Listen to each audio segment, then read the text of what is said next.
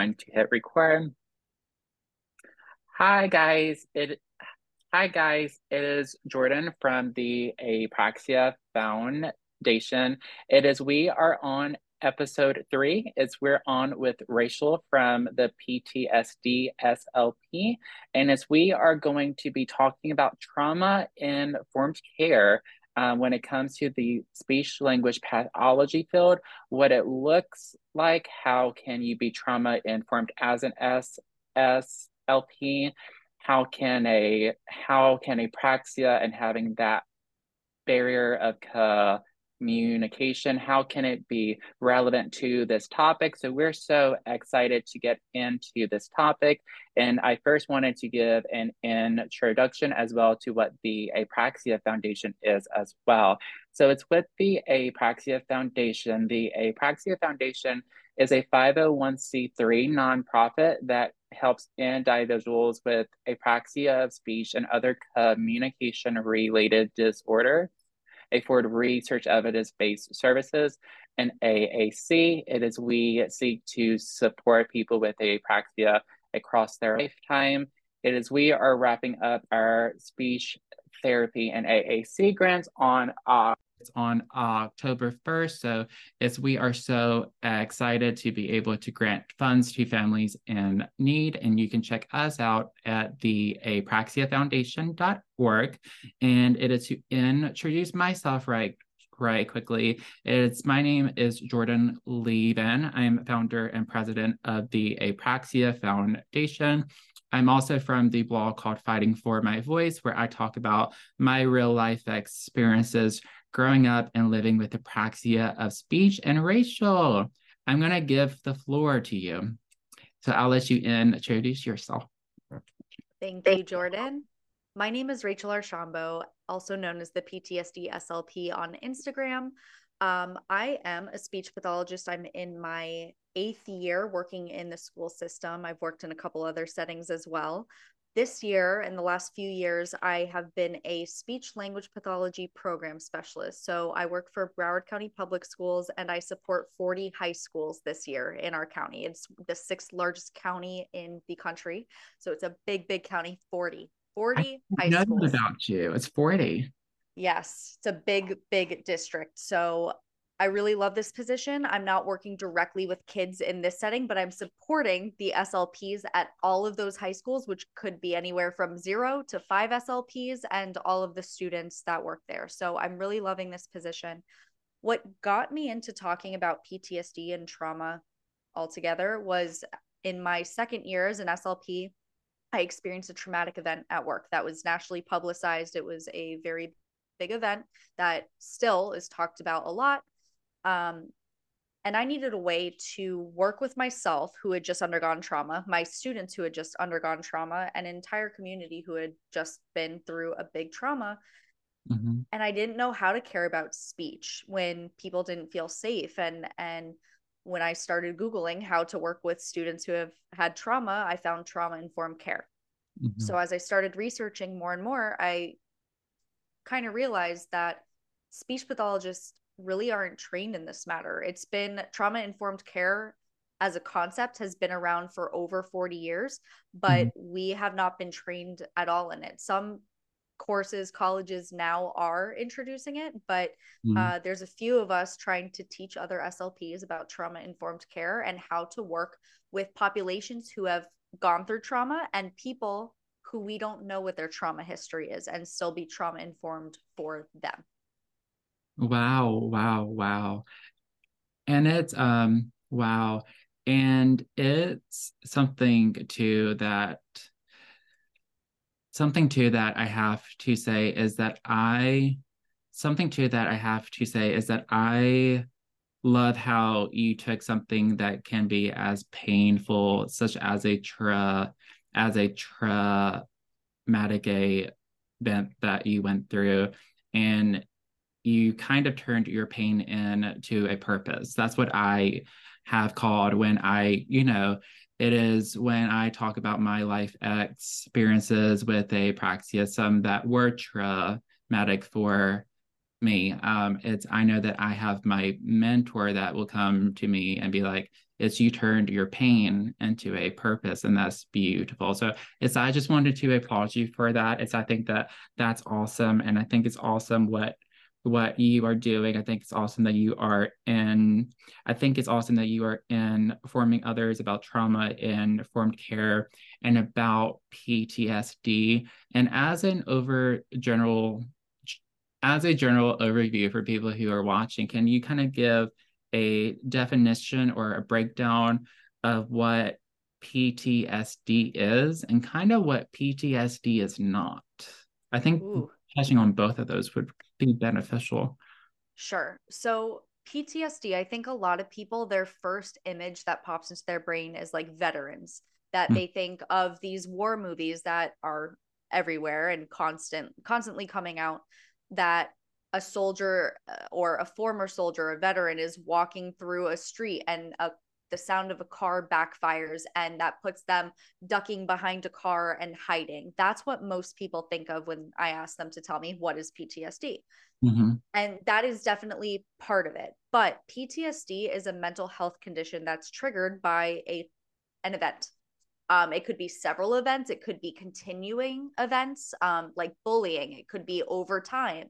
Um, and it could be from experiencing it or witnessing it, or even sometimes like hearing about it. So symptoms could be flashbacks, nightmares, severe anxiety, and uncontrollable thoughts about the event. And then for a mhm, clinical diagnosis of it, the DSM-5 is how we rate all these mental classifications. And you have to have a certain amount, like 4 out of 5 of those. So these intrusive thoughts. mhm. Um, what we find though is especially in the veteran community, they don't like post-traumatic stress disorder. They don't like the disorder part of it. And the Really? reason that they say that is because they're like, with what we've been through, it's not a disorder. This is exactly the level of fear we need to have to keep safe, right? Ah, So it's a really interesting concept. So interesting concept. I am an adult with PTSD. I've been diagnosed with PTSD after a traumatic event. And how that looks for me personally is intrusive thoughts, anxiety, making myself not go to certain places because I don't feel safe. So that's an avoidance, a coping strategy. It's not a helpful coping strategy in some ways, because we want to be able to access all the environments that we want to go to. Mhm, So post-traumatic stress disorder does not happen to everyone that experiences a trauma. Just because you've experienced a traumatic event does not mean you have PTSD. Some people can experience a very traumatic event and not have PTSD as a result. So I know, especially after the trauma that I went through out of school as an SLP, we had a military teacher who teaches like ROTC. And I remember him coming in after the traumatic event and just wanting to know a list of all the students who had been diagnosed with PTSD so that he could talk to them better. And I came up to him after and I was like, you need to treat everyone at this school, the staff, the students, every single person as though they've experienced a trauma. The classification does not matter. But when you come from the military, the classification does matter because there are certain steps that they need to follow. But mhm, in the general population, trauma informed care, we should be talking to everyone as though they possibly have sustained some sort of trauma, or if they haven't sustained some sort of trauma, we could still be talking to them in a way that doesn't cause unnecessary harm. That's the gist of post traumatic stress and trauma. That's a really good point. That's a really good point that you had made that it is we should talk to every person like they have, because we never know what a person has been through, and it's for a person that's experienced trauma as well. Not everybody is open about about their background, about their history and such, and I do believe, as a person with CPTSD and PTSD, that's an individual choice. It's an individual choice to choose what you disclose and such, but it doesn't mean also, I think on that same topic, a disclaimer that I would like to give is that it's a person shouldn't have to give their history or give their background to for a person to care, as you were saying that, we need these certain names of people. Now that was a really kind act. I think it was meant for kindness and such, and being like, I want to know these people. But I also think, as you were saying, like, every person should be treated as if, with a trauma informed lens. But then also too, it is little things like that, even for a person to walk up to you when you're not expecting it and saying like, yes, I'm so sorry for what you went through, that can trigger a person as Oh well. yeah. So it's Mm-hmm. really, so there's a few different lenses that I can see that you were touching on there. One being trauma informed, but two, like, there's the chance of a person getting re-triggered. And I think it's important to allow the individual to disclose at their own will as much as they Mm-hmm. want to or as little as they want to. Absolutely. And thank you for bringing up those points. And that's when I'm talking to speech pathologists and other related professionals, any service providers, any humans, they're curious. They want to help. Like no one goes into these professions to actively cause harm. Sometimes that happens just because, and if they're not using a trauma informed mindset, the risk is higher.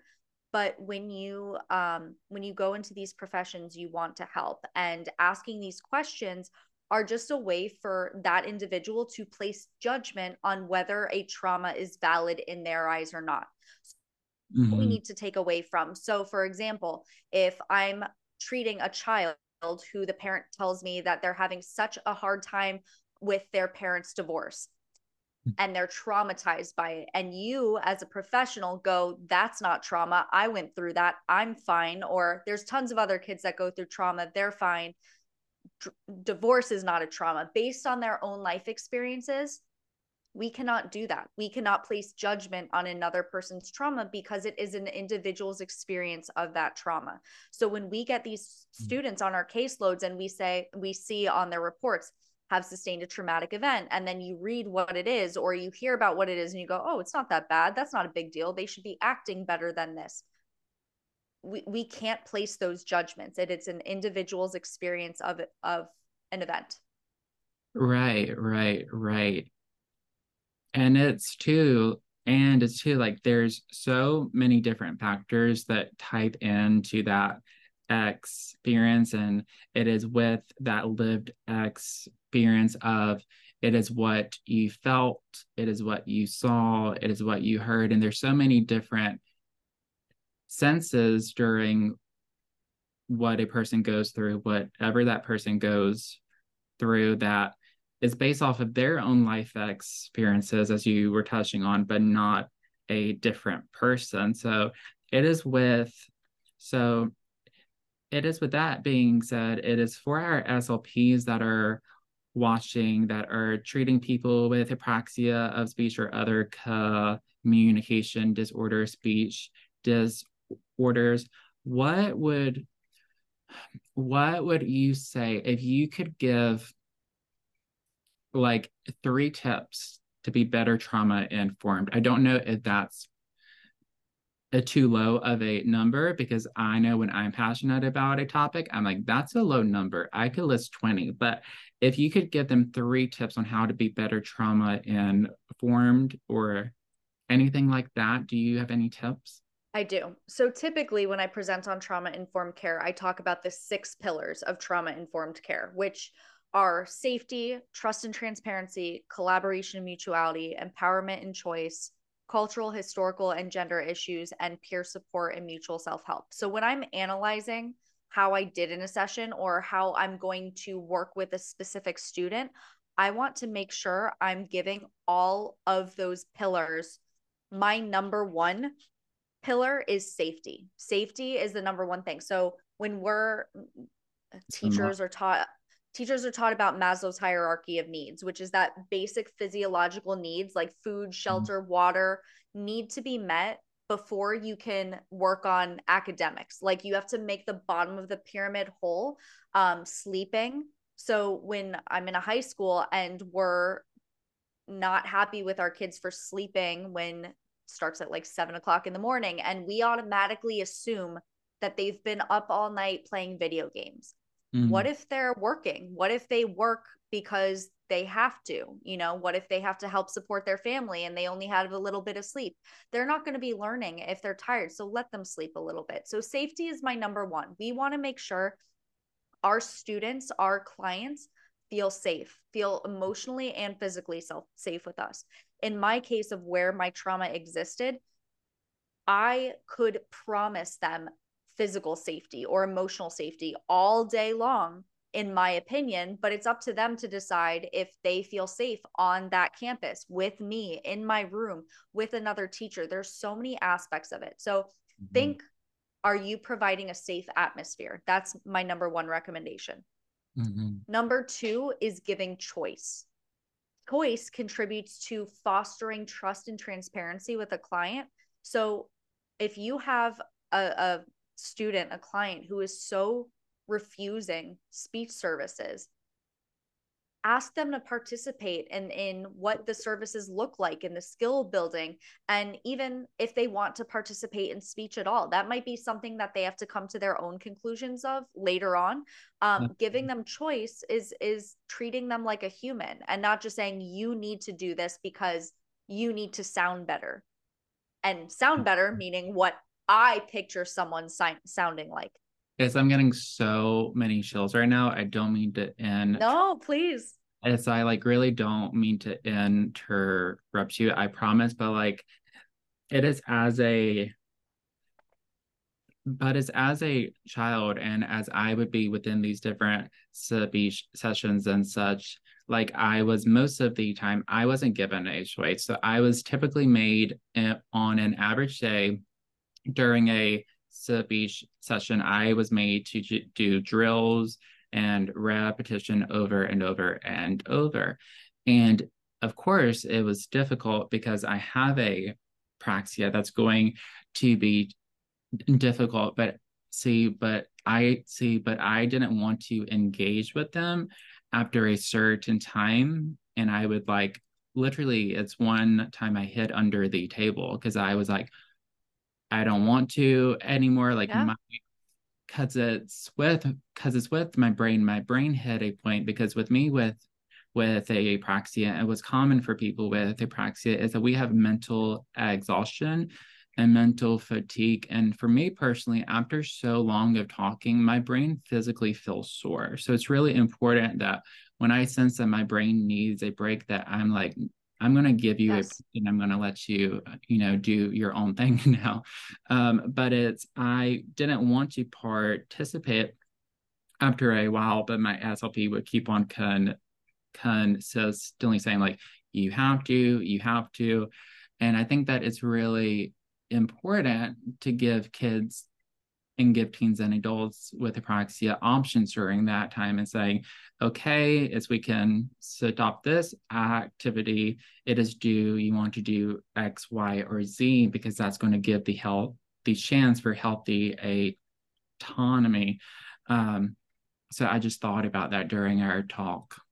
Totally. And that plays into both safety and choice. So when I picture you hiding under a table, like what was the relationship with the SLP before? And when I talk about trauma informed care, I talk about the systems in place above us need to be trauma informed for me as an individual to be trauma informed. So when you go to a private practice, you are at the mercy of the billing system, the insurance, right? So a lot of bosses are like, you have 30 minutes for a session, you need to pack in so much data and do all this stuff. Where's the time for rapport building? Yeah. Did you already feel safe with that SLP? So that is my first priority when I get a new client, is not automatically going to drills, not automatically going to the data, of just like spending time together, going on a walk, go like Mm-hmm. trying to build that relationship so that they're able to trust and feel that I'm being transparent with them. So these are the suggestions I would have of just, we want to make sure safety is the number one priority, and all of the other pillars of trauma informed care in my belief, play into safety. That's like, that's so important for parents and for professionals to know all of those different things that can definitely contribute to what we are talking about with trauma informed care with PTSD and such. And I had really loved as well. I really, it is it's of course I loved the topic that I interrupted you about, because I was like, that hit home for me. I was like, I need to say something here. But I really do love, it's what you were touching on, like the basic needs, and the basic needs and the feelings of safety. And that safety isn't a want, but it's a need, because this is what so many parents come to me and ask me about. It's if, what do they do? It's if their child's refusing sessions. What if they're like hiding a session? I'm like, well, they're hiding because they don't want to be seen. If they're hiding because they don't want to be seen, they're sensing a threat. What's the threat? Because I really try to, when I talk to parents, I really try to address the root. And I'm trying to get to the root, because I know if we can get to the root of why a child might be doing XYZ, or why they might be displaying quote unquote refusal behaviors, which is not my favorite term, because there can be a few different things that are happening there. So one, for people with apraxia, it's very common to have sensory difficulties, sensory processing and such. And I know as a kid, like mine would either be one, because of my apraxia, I wasn't able to communicate what I wanted to say. So people thought that I was refusing when I wasn't. Like I couldn't say what I wanted to. It was not a choice. That's the whole, Mm-hmm. the word refusal. It, people say that it's a choice, but when I talk about trauma and PTSD, your body is not given a choice. You know, that overwhelming need to feel safe. So when they're hiding, it's, oh, he's refusing. It's trauma informed care is a mindset shift of what else is going on. How can I make this child feel more comfortable? How can I make them feel more safe? Are there any triggers in this room? Am I causing any stress on this child? We need to, that's what we need to do as professionals, is change that mindset by saying they're doing this on purpose. They're trying to manipulate me. They're badly behaved. They're all these things, when it may not be a choice. Right. Because it may not be a choice, but two, it's really putting a lot of blame on a child. Yes. Yes. And that's what kind of gets me at times. And that's what gets me when I'm talking about me as a child, how people would be like, oh, like he is refusing to do his work. Like he is just lazy, like he's just being like shy, as you should make him talk. Like I was a child. I was literally a child who was being treated really like I was not even a human Yep. at times, as I was treated like I just needed to go, and I needed to talk as quickly as possible, and I needed to get talking as soon as I can, when there's a few different things that pop into my mind for that. So one, the first thing that I needed, as we've been talking about within this podcast, and what's a theme, is the feeling of safety. Is you need to feel safe, but it's really difficult for a person with apraxia. It's really difficult to feel safe when, one, you know what you want to say, but physically it won't come out. And that can just naturally, for me personally, from the first lived experience, it's your body can definitely get this feeling of tension, because there's this tension that contributes to it. Because for people with apraxia, as they try to move their tongue, lips, and jaw, because we actively try to move our tongue, lips, and jaw as the same effort as any other person. But we're going to have at times, how I would describe it is that pushback where our mouth is like, sorry, your brain didn't send down that signal. I can't move like that. So like there's this halt. So there's like a wall up. So it is when any person hits a wall, if you hit a wall, of course you're going to have that pressure. And my dog like that. That is so funny. Ziggy. But it's like you're going to have that pressure and you're going to sense that something is wrong. I mean, it's just like what my dog did. My dog heard that. He's like, something's wrong. So when I feel that, I get that sort of pressure, I get that tension, and that tells my body that I'm not safe. And that can be just one of the ways that apraxia affects the person from feeling safe. I mean, I feel like I could talk to you for another 3 hours about this. I like just thinking about apraxia, and you were mentioning how there's like a brain fog aspect of it because it's taxing. There's a lot that you're trying to focus on top of the content that you're trying to come out with. So Mm-hmm. I think of these children that are put into, school for 8 hours a day.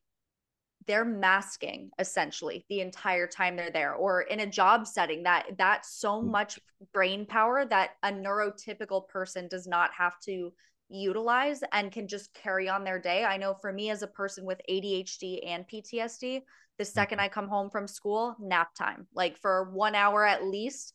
Then I'm up till 2 o'clock in the morning doing the rest of what I need to do. I have different hours than people, but I do feel like I'm essentially using most of my energy to stay alert because that's one of the aspects of PTSD, that I'm hyper vigilant. Absolutely. So I'm utilizing all this energy that other people don't even understand that I'm utilizing. So as a professional, as a parent, when we're looking at our kids with any of these diagnoses, it's important to have this trauma informed view of just being like, they're carrying a lot. They're carrying a lot and expanding a lot of energy. And we need to be mindful of that and say that, yes, they're short tempered right now, but are they also exhausted? Like, we have to be taking these things into account. It is exactly, it is absolutely, it is, because it's, for me personally, it is the act of talking, as it is, as you've probably saw, like I like move like my eyes a lot and such because I'm trying to really focus on what I'm trying to say.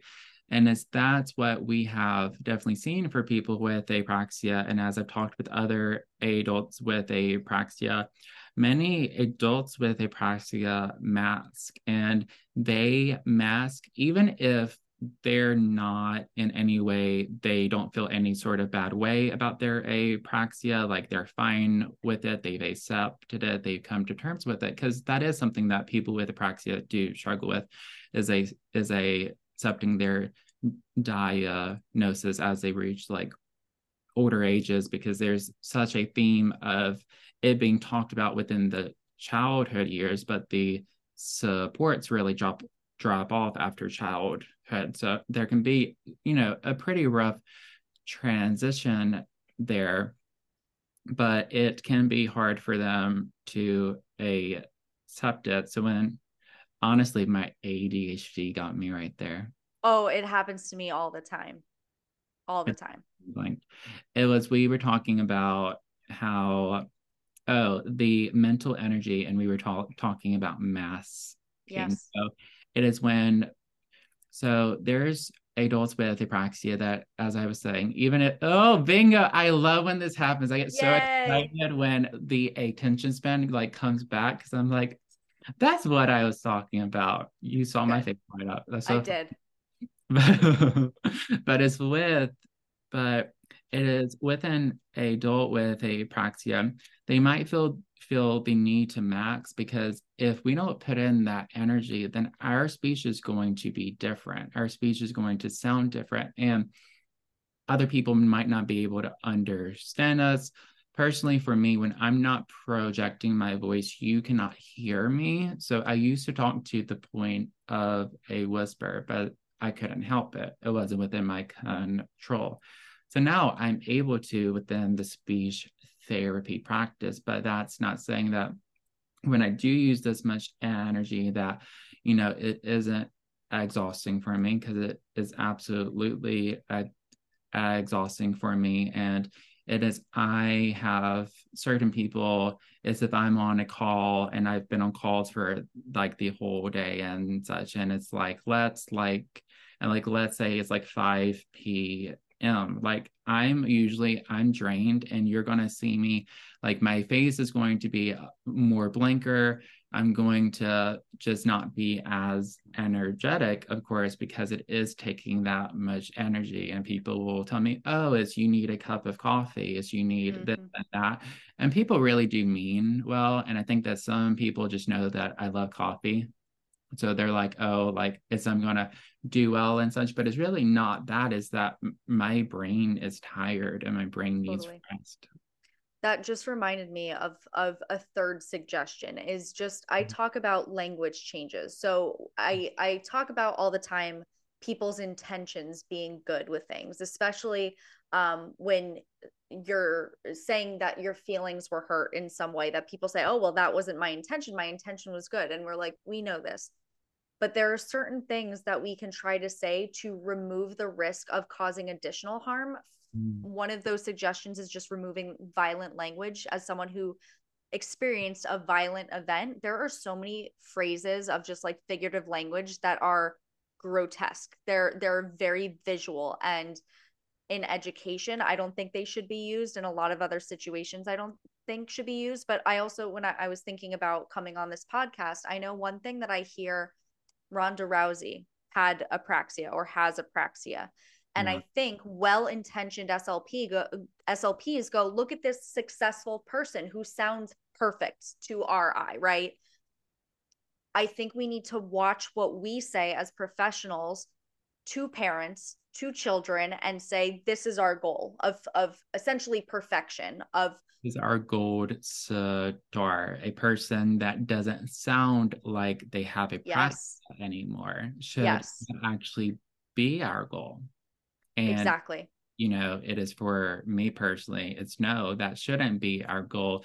It is our one goal. And my number one goal is that I want the person to be happy and safe. That's number one. I want the person to be happy and safe, but not happy in the sense that they're happy all of the time, because there can be an unrealistic expectation that humans are supposed to only have one human emotion, and it is supposed to be happy. Oh, Uh, I talk about this all the time. I do. I talk about this all the time. And when, oh, hi Ziggy, when you were just talking to me about like your face and masking, that is something that I actually got in trouble with a lot. And I have been known my entire life to have RBF, right? uh-huh. And being an SLP, I think they expect me to be this bubbly, happy, colorful morning person. And I remember several supervisors told me I looked like I didn't want to be there. And that was just my face at rest, at like being calm. So then what ended up happening was, for the next several months of an externship, I had to mask in my face of this like happy smile all the time. And that was mentally taxing, that I can't concentrate as hard on the things that I need to do in speech, because I'm worrying about my face looking pleasant to other people. So these are things that we need to pay attention to. Yes, yes, yes. Because it's there. It is because it's there can be for people with a praxia, even. It is as because it's there can be for people with apraxia, even. It's as we are talking about this kind of topic about like putting on a show, because that's kind of what I think about with that topic. I kind of think about, putting on a show. You want to represent a certain way, and there can be a lot of pressure for people with apraxia as well. And I'll go back to the topic I was speaking about in a little, but there can be a lot of pressure for people with apraxia to keep on a brave face over and over. And I know I definitely felt this way. And it's why I got in the word brave. I got it in on the back of my left arm, because I felt like so much as a child, like I just needed to put on a brave face, and I needed to be like, no, like I'm fine, like I can get through this. Um, Even like with my apraxia, then like with some things that went on medically with me as a child, But I think that having to put on that show and even having to mask, and it is what I've learned from all and it's what I learned from autistic and individuals personally is that masking is traumatizing and it can absolutely be traumatizing. So it's as we keep on having this conversation, the questions sticks out to me. There's a few questions. One, should people with apraxia should they feel the need to max? Is there even a should? Is there just, it's up to the individual? And then two, there's a second question that it's when we went to the gold star of Apraxia and we talked about Ronda Rousey and like Ronda Rousey, she gets into the ring, she can talk really, really fast, but something that people don't know that, but it's something people don't know that Ronda Rousey wrote in her book is that Ronda Rousey talked about how she would have to practice those very quick talks and such before the wrestling match. I've never watched wrestling. I'm not that kind of dude personally, but you know what I mean. But it is what people don't know is that she would have to practice it over and over prior. So once again, that motor planning. So it's funny because essentially everybody is praising her masking. Yes. What is that telling people with apraxia? Oh, it's when you mask, yay. But if you don't mask, what are we telling people when they don't max or when they are not as, they have more difficulties?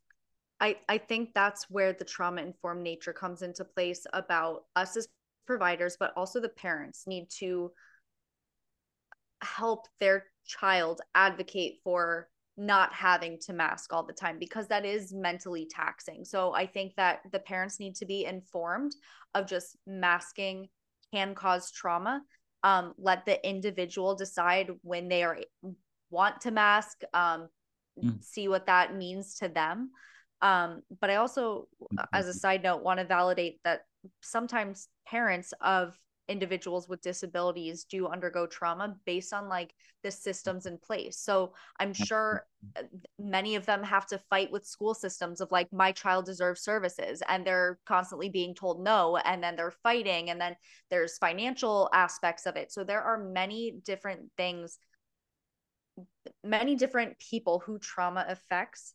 But I think masking, back to that topic, we need to be able to, as the adults, advocate for our clients and children that masking does cause harm in the long run, and they need to be able to choose when they want to mask. Yeah, right. And it's right. And it's two. It is 1 second. I'm sorry. My dog is he keeps You're on fine. flinching on me. I don't know what's wrong. Buddy, come here. Is everything okay? Is everything? I know. Do you want to lay down? It is. I am just going to try to get him to lay down because he seems a little bit scared. I'm not sure why. Okay. You're okay. Do you want to lay down? Sit. Oh, such a good dog. It's all right, you good? Okay, sorry. I just want to be okay. Now You're fine. he's like, Hi, oh, now Ziggy. I'm gonna hug you. So he's like, I'm happy now. Oh, So we left off on when people having the person pick when they mask. Is that correct? Okay, so I'll dive back into that now. Sorry. you're fine. So it's on that topic. Something that I definitely question is, of course, for me personally, I question as a person when I should max. And I think that that's something that I would like to touch on because personally, when I feel the need, sorry, just 1 more second, there's something wrong. You're fine. It's okay. Thinking, oh, it is you hear something upstairs? I think they might be moving something upstairs. That's why he's like, do you want to? It's I'm gonna see if I have a bone for him to self. You're fine. Go ahead. Go ahead. Ziggy, let's get you a bone, buddy. Come here. If I know, there's a lot of them. But it's okay. Sure.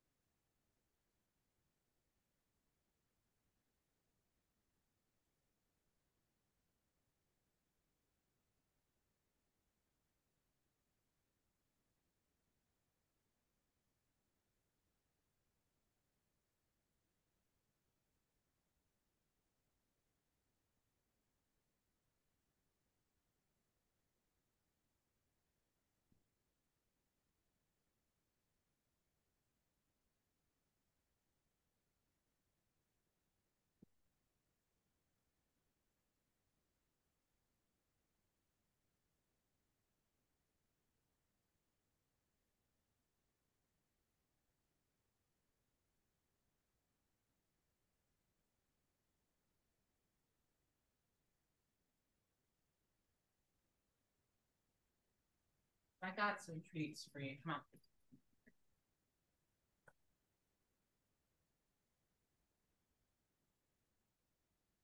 Thank you. I'm just going to hand him some treats right in our call because I think that's going to, because he's happy now. He's like, I sleep food. Good. My dog had his head on my lap at the beginning, but he went to go lay down because he wasn't getting anything from me. Yeah. So I'm going to just keep a handful of these.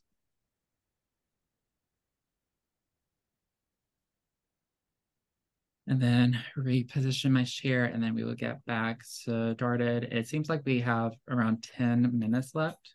Okay. Does that sound good? That works for me. Okay, awesome. Gonna set these down and go back talking.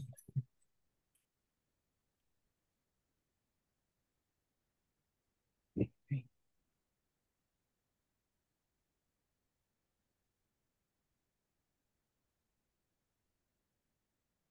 Yeah, so we were talking about masking. Okay.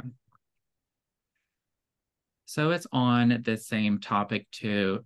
Something that I definitely wanted to talk on is when I personally feel the need to mask. So I personally feel the need to mask not only if I want a different person to really get a clear picture of what I'm saying, but two, it's if I sense if a person might be a potential person to not be safe to display speech difficulties to, because I've had adults and peers when I was a child. I've had adults and peers that I've had adults and peers who would ask me questions, and although they didn't mean any sort of harm, of course, just and something that we touched on is just because you don't intend to have harm and your intentions are well, doesn't mean that they are well, and it doesn't mean that they don't cause harm.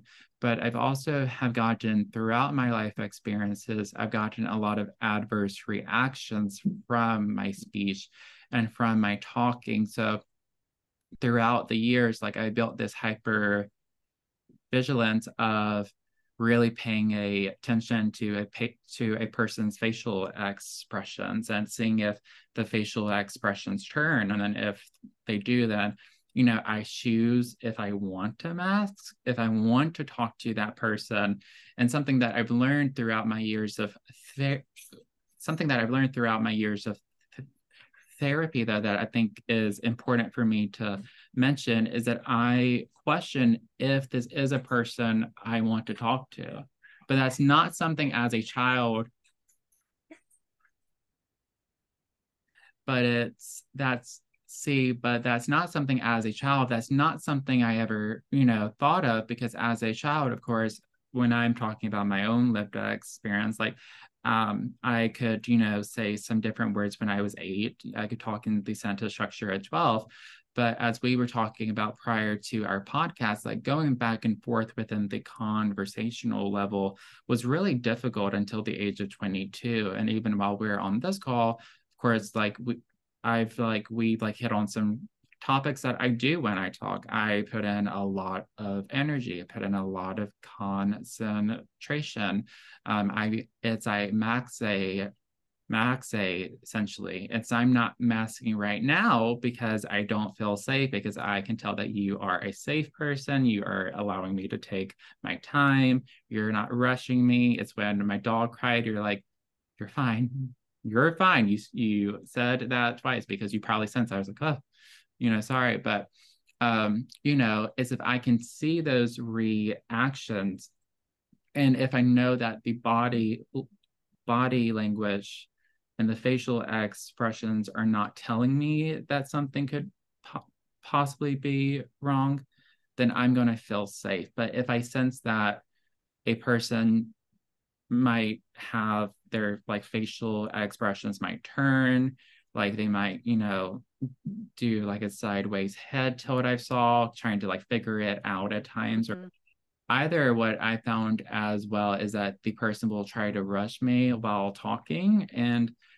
as an adult on the same topic, what I've learned to do is say, I have a speech disorder, because I can say that now, as a child, I couldn't. But I say that I have a speech disorder, and I say it as a blanket statement. So I'm not saying it to explain myself. I'm saying it because other people don't know. But I think that's what I love about this topic of trauma and informed care, because I question on that, if we did live in a trauma informed world and within a accessible world, like, would that ever even need to be mentioned? Besides, of course, the treatment of apraxia, would that ever get brought up? Totally. I think first of all, thank you for calling me a safe person. And that's something that I teach on to other people, is when you ask teachers if they're a safe person, they automatically say yes. And I think that their answer should be, I don't know. Or maybe to some people, maybe not, because we had that feeling, especially after a traumatic event, that they felt that every kid needed to be with them because they provided safety, which is not the mindset to have. You should be like, who is not comfortable in my presence? And reflecting, I do a lot of self-reflections on my sessions, on conversations, which is not always the best thing, especially like in my personal life, that I'm like, are they I mad at me? Did I know. say something wrong? But I think we be doing that constantly and evaluating, am I providing a safe atmosphere for someone? And a lot of this came from um, being a speech pathologist. A lot of the things you're mentioning, I first worked with people who stutter, and it's a lot of the same techniques of wait time. And I remember in undergrad, one of my professors who I love, she's my mentor, but she told me that I speak way too fast. And I go, me? No, I don't speak fast. And it was just from acknowledging that I was like, maybe I do speak fast. Maybe I do need to slow that down. And then it became just like, I had to reflect on that and say, is someone else bringing up something that I'm not noticing in myself? Could I do better in that aspect?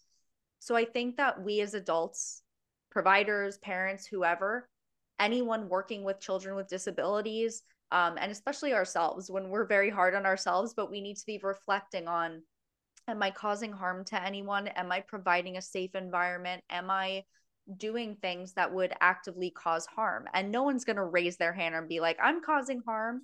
But the Yeah. reality is, we need to take the baby steps of being like, did that hurt anyone? Did that hurt anyone's feelings? Who would have been affected by that? So those are some things that I always have in mind. But I think we just need to be aware that people have things going on that we, number one, don't need to know. Like, we don't need to know the reasons. We don't need to have people disclose things. And I'm glad that you just say speech disorder instead of Yes. explaining that, oh, well, what's apraxia? What does that mean? Like, Because I did it, it is because I did think at one point that I needed to explain myself. And and it's with the very first therapist I ever worked with for my PTSD. Something that she had taught me is that you don't ever have to explain yourself.